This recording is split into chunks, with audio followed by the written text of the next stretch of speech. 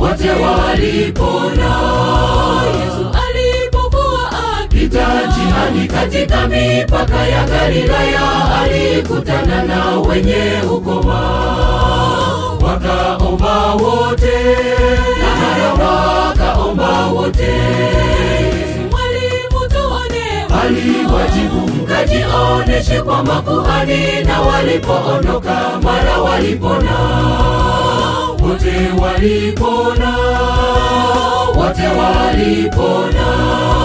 Yesu alipokuwa akipita njiani katika mipaka ya Galilaya, alikutana na wenye ukoma. Wakaomba wote, na wakaomba wote.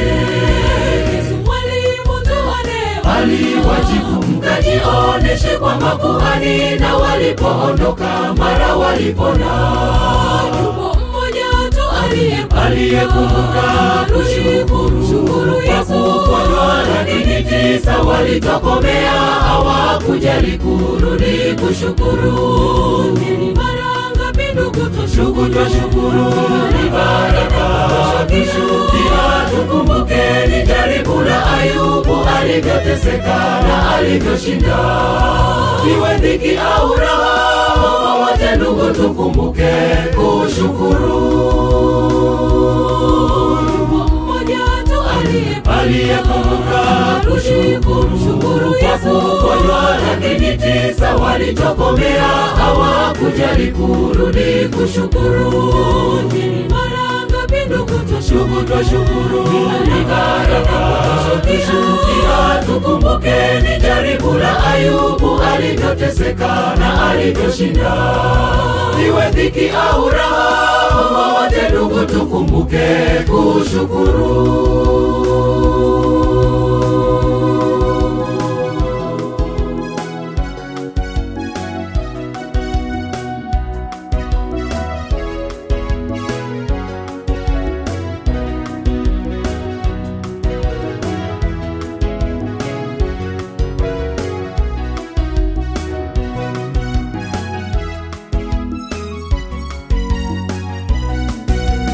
Wote walipona, wote walipona.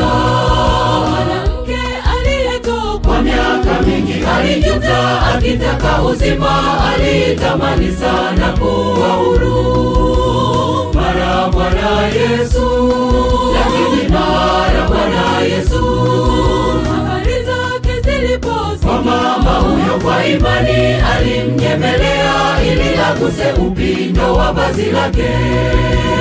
Wote walipona, wote walipona. Mwanamke aliyetokwa miaka mingi alijuta akitaka uzima, alitamani sana kuwa huru. Mara Bwana Yesu, lakini mara Bwana Yesu, habari zake ziliposikia, kwa mama huyo kwa imani alimnyemelea ili aguse upindo wa vazi lake. Mmoja tu aliyekumbuka kumshukuru Yesu, lakini 9 walitokomea, hawakujali kurudi kushukuru. Mara ngapi ndugu twashukuru, ni baraka kishukia. Tukumbuke ni jaribu la Ayubu, alivyoteseka na alivyoshinda. Iwe dhiki au raha, wote ndugu tukumbuke kushukuru. Mmoja tu aliyekumbuka kumshukuru Yesu, lakini 9 walitokomea, hawakujali kurudi kushukuru. Mara ngapi ndugu twashukuru, ni baraka kishukia. Tukumbuke ni jaribu la Ayubu, alivyoteseka na alivyoshinda. Iwe dhiki au raha, wote ndugu tukumbuke kushukuru.